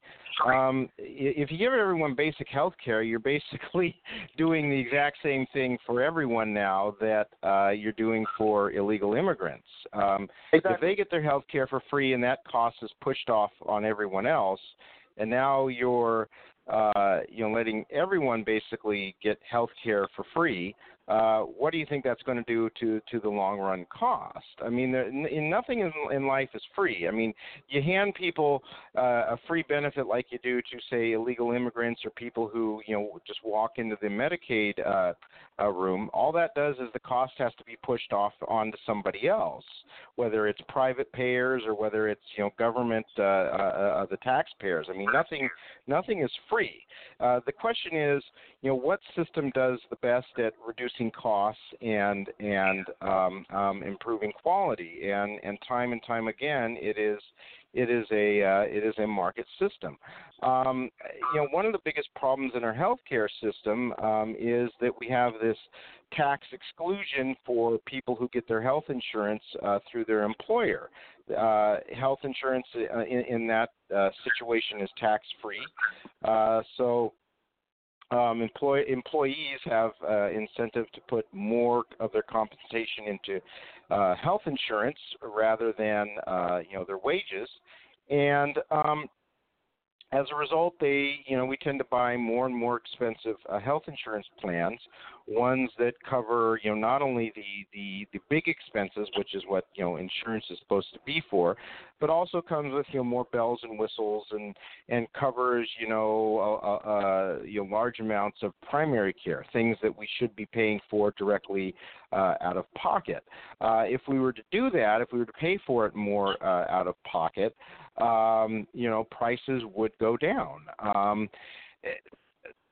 So how do we get there? I really, there's no real easy answer to that. Because it involves a lot of very big change, and as bad as the system might be, once you're talking about very large change that's going to impact a lot of people, it's going to you're going to end up creating a lot of backlash and protests and so forth. What I would suggest is something that sort of gets the free market camel, his nose under the tent. What I would do is propose something that would allow small businesses to offer their employees large health savings accounts. That is money that is tax-free but is limited. That is, you can set aside a couple $1,000s each year and that's it. And you could use that money then to pay for health insurance or pay for health care directly. Why small business? Number one is small businesses are now having a harder time providing health insurance for their employees, but they could provide, a large health savings account. They could provide, maybe partially fund it fully, whatever. That's something that they could more easily afford. And second, something that a proposal legislation at the federal level that would do that would be something fairly small. It would not create a big backlash as say did the attempted repeal of Obamacare at the beginning of the Trump administration. It's something that you get passed and you sort of, like I said, get the camel's nose under the tent. Well, people start thinking, well, small business people have this thing and these large health savings accounts. Why can't large employers have it? Why can't individuals have it?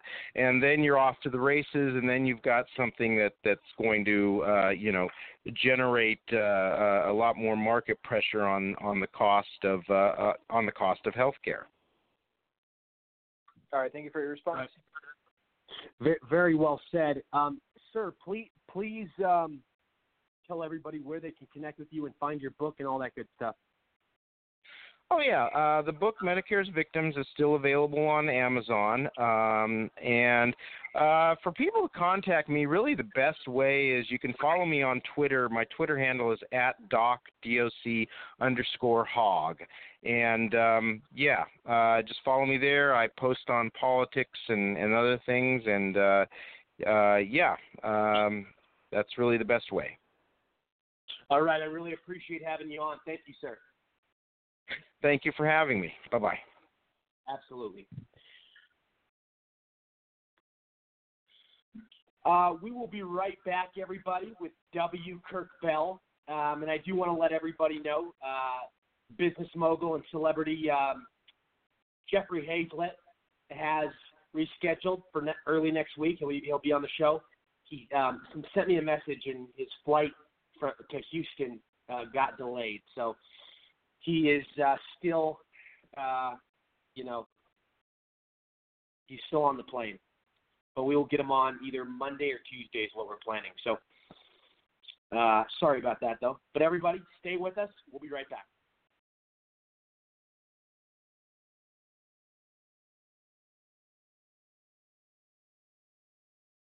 Is video a part of your strategy for 2019? Hi, I'm Rob Hicks with Hicks Video, your remote video production specialist. Using equipment you already own, I help you deliver high-value videos to your audience. From interviews and demonstrations to online meetings and trainings, I work with you to shape your stories and subjects that demonstrate your subject matter expertise. If you're a product specialist, sales executive, or business owner, we make video production simple and affordable. We do this so that you can make videos on a regular basis, whether it's daily, weekly, or monthly, to communicate about the topics and discussions that are important to you, your audience, and your business. To make your videos, we use HD video conferencing that allows you and your guests to connect to our studio from your home or office using your laptop, phone, or tablet. Once you and your guests have connected to our studio, we do all the rest. We take care of the TV graphics, the intro videos, the outro videos, the music, the behind-the-scenes production. Everything that it takes to either live stream or locally record your video for post-production editing to social media, whether it's YouTube, Facebook, Twitter, LinkedIn, you name it. If you're tired of seeing the empty balloon commercials that are being made by your competition's social media experts, give me a call. I work directly with you, the subject matter expert, to help shape your story and ideas in a professional and polished manner via video. If you're ready to take a deep dive on your expertise and showcase the essence of your business via video, give me a call or connect with me online. I'm Rob Hicks with Hicks Video, the remote video production specialist, the doer's resource for online video production. Would you know what to do in the event of an active shooter, a terrorist attack, or an unforeseen altercation? Whether at home or in the workplace, Skyray Security can train you and your employees how to defuse a potential violent situation. Our goal at Skyray Security is to keep our clients safe.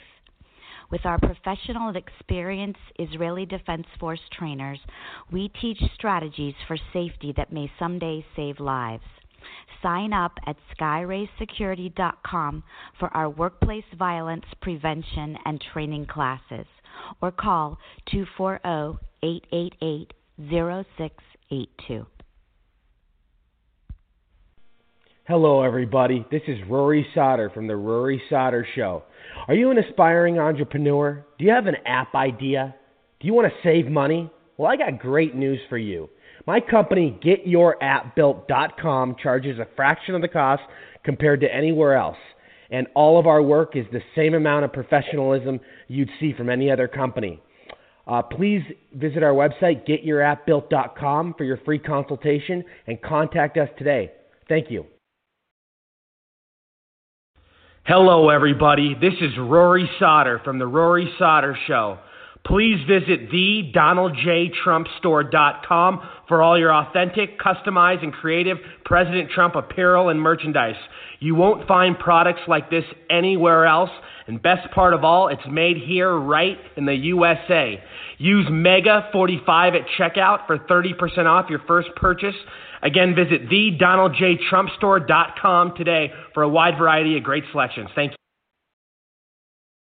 And we are back worldwide, coast to coast, listened to in 25 different countries on nearly 70 online platforms.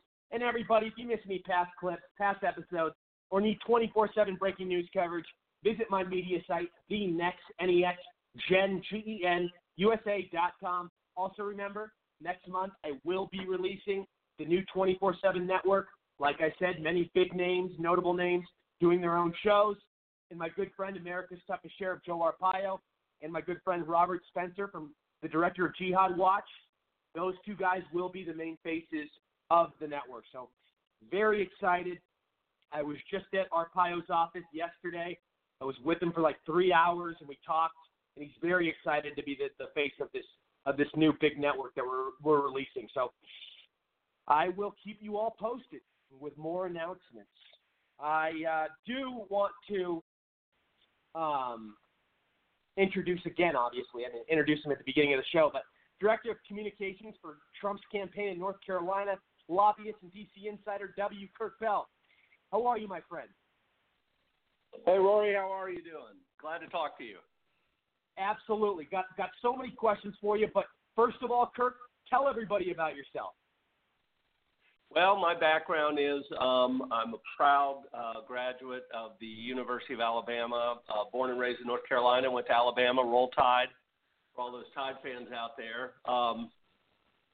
Knew immediately in college when I worked on a campaign in school that I wanted to go into politics, so I moved to Washington right after school and just started kicking around trying to find jobs.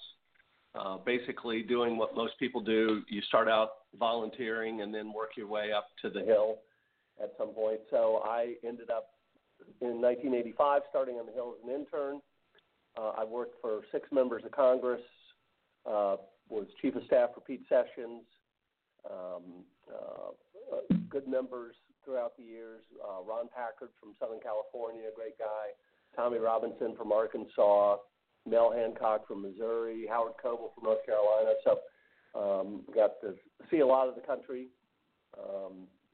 And then from there, I made the decision to join the Trump campaign. I actually started talking with him in March of 16, but officially joined with caucus operations in Cleveland in late May, early June of 16, and helped do radio and TV media for the convention in Cleveland. From there, I was assigned to North Carolina as Director of Communications for the entire state. I did all media and press and digital communications for the state. And from that point on, after the victory, I received a presidential appointment for DOT as White House liaison, and I kicked around the administration for about 14, 15 months. Now I'm doing strategic communications. I'm a consultant with a small little boutique company called Greener and Hook in D.C. And I am not a lobbyist, so I'll also say that, like Dr. Hochberg. I've never been a lobbyist, so that's it in a nutshell. But you're a political consultant, though. Correct. Yes. Yeah. So I just give strategy ideas and some digital work, some video work, just a bunch of different things that we offer. So tell us about your time at the White House. Well, okay, so one of the things I wanted to talk about was, and this actually goes back a little bit deeper. So as I said before, I've been on and off the Hill since 1985. So I've had a kind of a unique perspective to see, the House representatives, staffers, members through a period of time from the Reagan administration all the way till the Trump administration. And one thing I wanted to talk about was, which I mentioned to you privately, is the fact that I was shocked at the time I decided to go work for the Trump campaign. I was shocked with the number of people who were Republicans, but they were establishment, but they were leadership, who came to me and said it would be the worst mistake you ever made for your career if you were to go work for candidate Trump. I heard this repeatedly from folks in D.C., and I was kind of shocked by that because I thought, well, aren't we all on the same team? Aren't we pulling for the same ideas? And in fact, in my history, legislative history on the Hill, a lot of the things that candidate Trump was working towards were things that we had voted for on the House floor. As we moved into the campaign and into Cleveland, I found that the establishment Republicans were so obstructionist to us at that period that it almost was disbelievable. I mean, it was shocking to me how much they tried to do everything they could to make sure that candidate Trump didn't win enough votes in Platform Committee and Rules Committee, and then on the floor with the delegates, they were hoping that it would be a contested convention. I guess it's not really a brokered convention; they call it contested. I have it on good authority that there was a plan that would have brought Paul Ryan in as the nominee in the event that the Cruz folks and others were able to thwart candidate Trump's election by the delegates or official nomination by the delegates. Then he wins the race. Well, actually, during the race, when I was assigned to North Carolina, once again, the establishment GOP sat on their hands, didn't turn out for phone banks, didn't turn out for door knocking. And it was very shocking as to the fact that they just were determined they were not going to put much effort out to try to help this candidate because they were convinced he was going to lose, and also because they didn't believe in his message of change.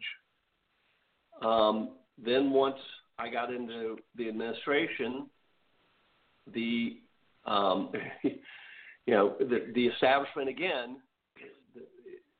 they are determined to try to stop him to this day from getting things done. And the resistance is a very, very real thing out there.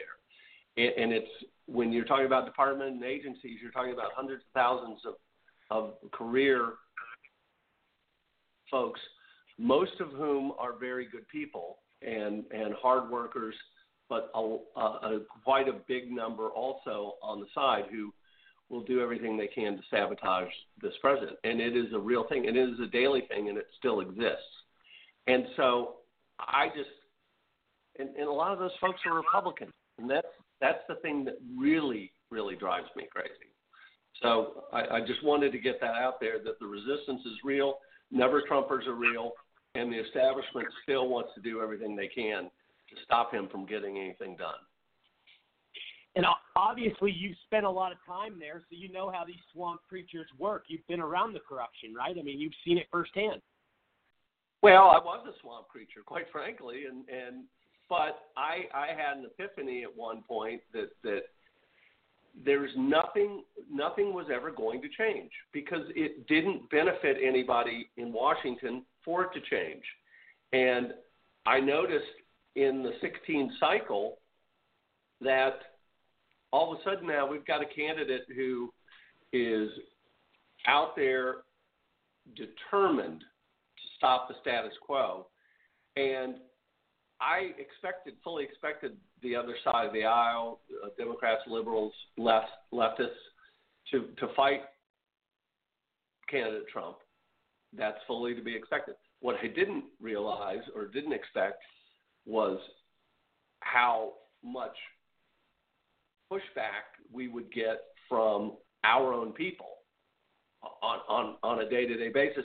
And then once he was elected, how much more these people would continue to push back. And it's eased up a little bit now, because luckily in our system, the incumbent president has the ability to take the reins in a lot of different areas like fundraising and the RNC. So slowly but surely members are coming around. But when I sat there on the policy side as a legislative assistant for members and watched Republicans in the House vote 37 sometimes and Senate Republicans vote to repeal Obamacare so many times, and knowing full well that while Barack Obama was president, that there was no chance that repeal would ever pass or would ever be signed. Yet, when we have a Republican president and a president whose first order of business is to repeal and replace Obamacare, and those same senators and a lot of House members couldn't bring themselves to do what they had done, 30-some times. And that just makes you realize how fake and phony they are. Yeah, and it's how many? Let me ask you this: how many percentage of the Republicans in Washington do you think actually have Trump's best interest at heart? That's probably, I'd say, if I had to think about it, I'd say it's divided into thirds. All right, so a third of the folks are actually, full on gung ho for the president and ready to go. Then the second third, those folks are just opportunists, and those are the folks that never liked him, didn't like him at all. But now that he's been elected president, they'll step in and try to take credit for everything, say they were there the whole time. I mean, when I left to go on the campaign, my phone stopped ringing. The day after the election, my phone rang off the hook with people who I hadn't heard from in 5 or 6 months. All of a sudden I was with you the whole time, and we were pulling for you, and here's my resume. And so I'd say about a third fully support, a third are opposite, and then the final third just don't like him under any circumstance. And you hung around the president, obviously, right? Because you were in charge of his campaign in North Carolina. What's it like hanging around with him? It must be like surreal, just like unbelievable, right?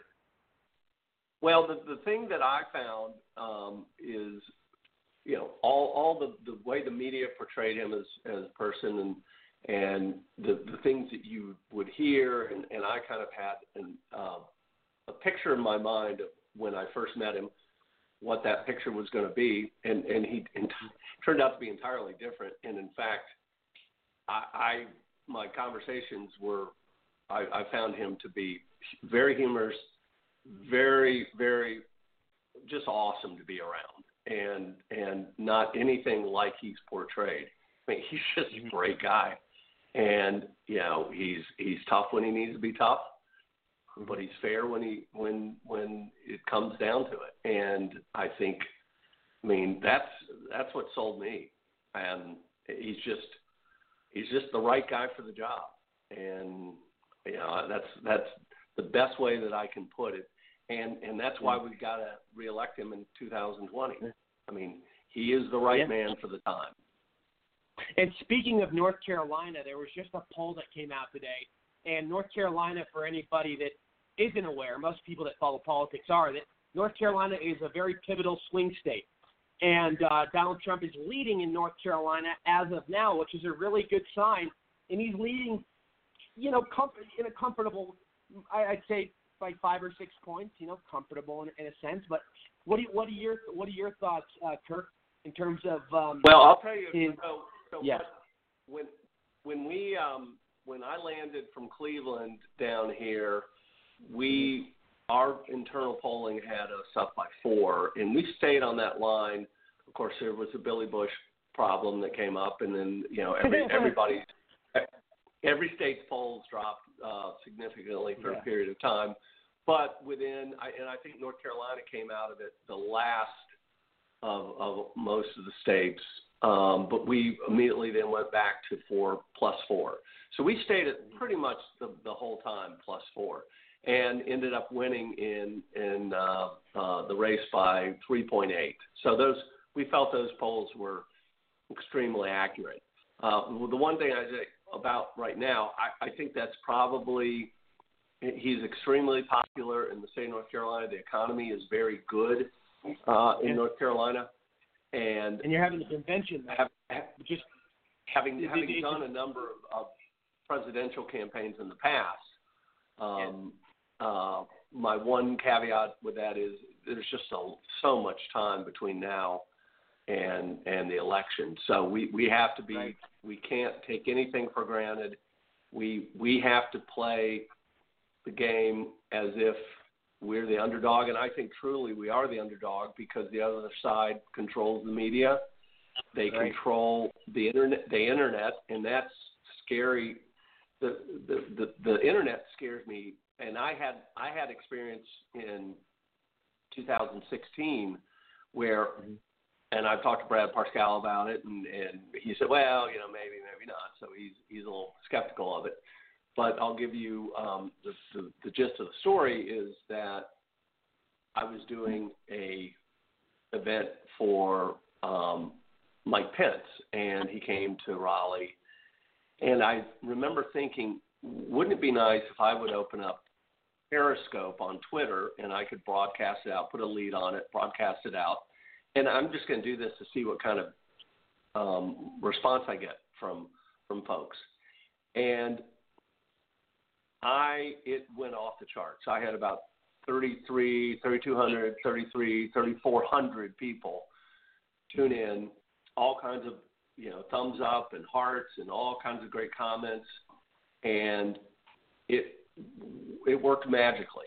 And I thought this would be a great tool to use for every rally from that point on, whether it was DJT, which was Trump, or whether it was Mike Pence. And so from that point on, 2 or 3 days later, Pence came to Charlotte. And so I did the same thing, open it up. 12 people came online.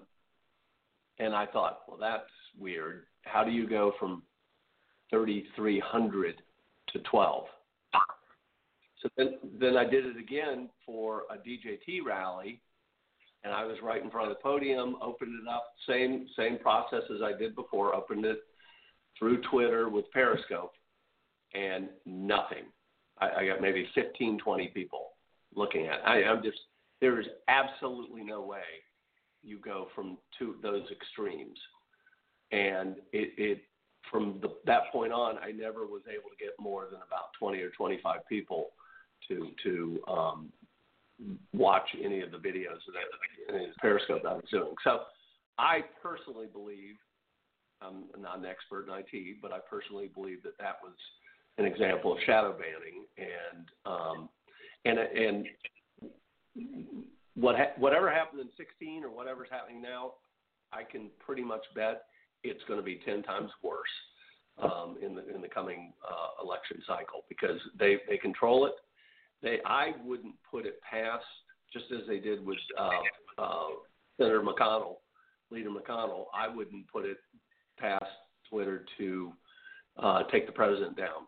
I fully believe that at some point that they will make the case, and they will try to do that. I know it would be hard to do, and that's probably not realistic, but I think some way that they will try their best to limit his Twitter account. So. Yeah, well, the big tech is just dangerous in general, and I wanted to ask you. Obviously, we really have to monitor the whole tech, the Google, the Twitter, come 2020. But I wanted to ask you. Obviously, the convention is in Charlotte, the Republican convention.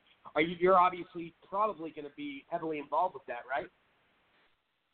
I hope. I serve at the behest of the president and the RNC folks, so hopefully I will get that gig. At this point, I don't have anything booked, but I'm hoping to be there.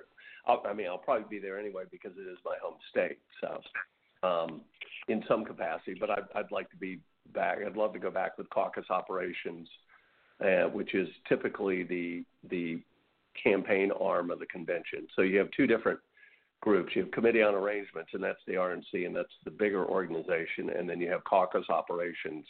Caucus operations is the smaller campaign arm folks. And so the caucus ops usually kind of takes over things convention week and try to run things from there. So we'll see what happens. Right. I'd love to be a part of it. Yeah, and I wanted to ask you as well. Tell everybody about your Millennium Challenge Corporation. So Millennium Challenge Corporation was started in the early 2000s by Condoleezza Rice, President Bush, and the idea with that was to, instead of other foreign aid agencies that were in operation at the time, which had become bulky and not very accountable. So USAID and other programs were not functioning properly, and in fact, there was such a bureaucracy where a lot of money was going to countries who basically hated the U.S. Yet the structure was such that it was kind of hard, with Congress being what it is, to actually change those organizations. So President Bush and Condi Rice got together, came up with the idea of doing a foreign aid agency, which modeled a corporation. So it is a government agency. However, it operates off of the same principles as a corporation, and so it's the accountability is there, and it's just a great overall group of people. It was originally, the idea was to fund it at about the $3 billion mark. I don't think it's ever been close to that. I believe it's probably the most it's ever been funded was $1 billion.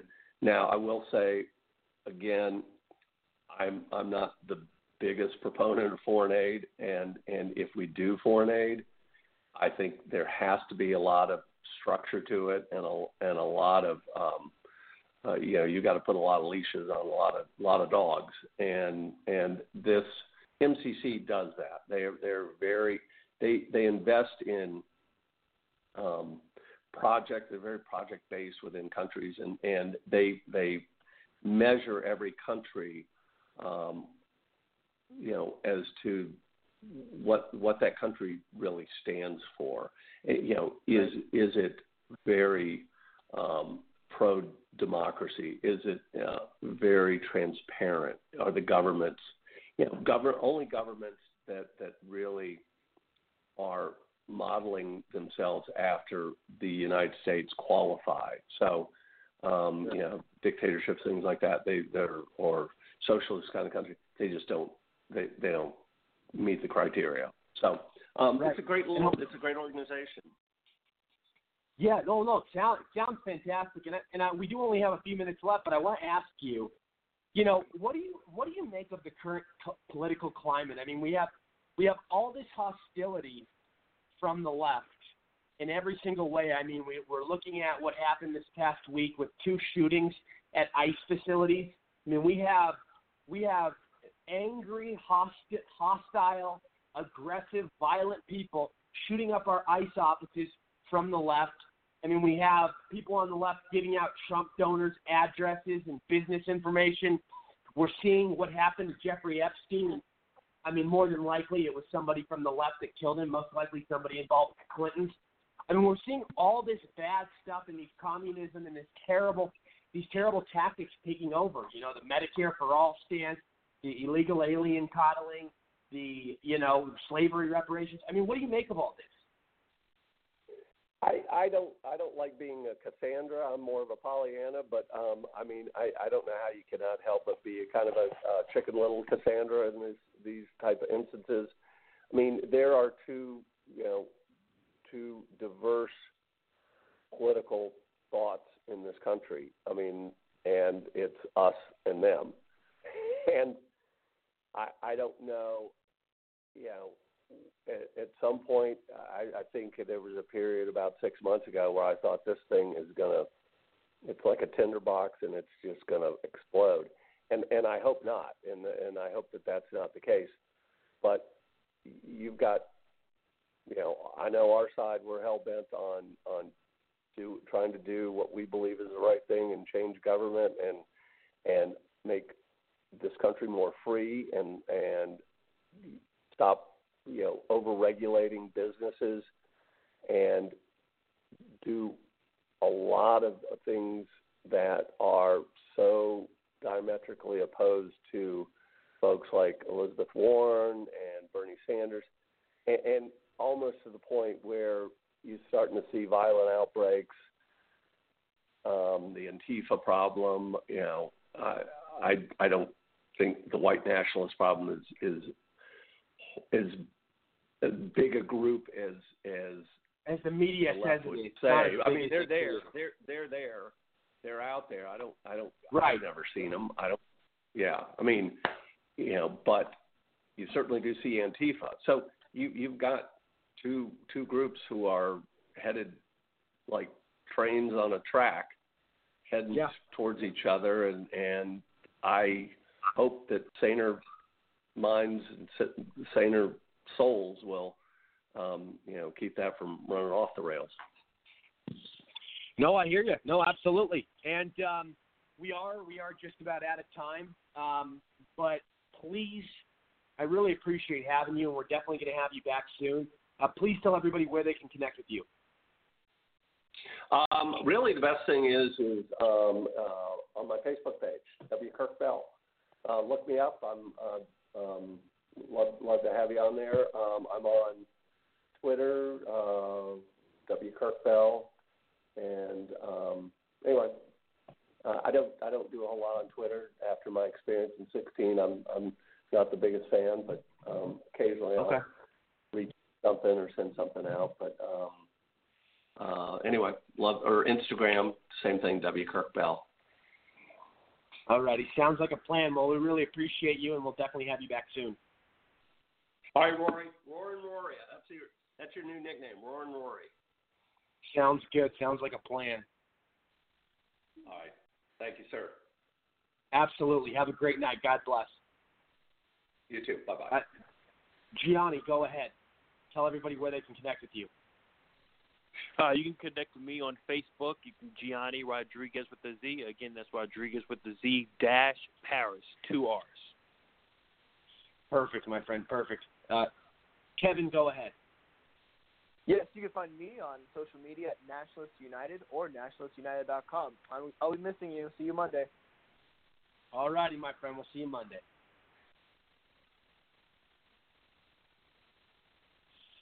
It's been a fantastic show tonight. Everything you could want in a show. So many things addressed. So many things established. Perfect flow. Great rhythm.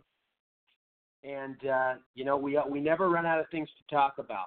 And we resonate so well with one another. I want to thank all my audience, my guests, my co-hosts, and sponsors. You are all incredible. And we have a lot to look forward to with the future of this program. A lot of big plans. Just a few quick announcements. It's really going to be interesting to see how this social justice BS plays out with the NFL. Because, like I said earlier, they're going to continue kneeling is what they're making it sound like. Jay-Z is enabling the protests. He said he wants more of them. And he just made that huge financial transaction. I mean, what is the NFL trying to? They've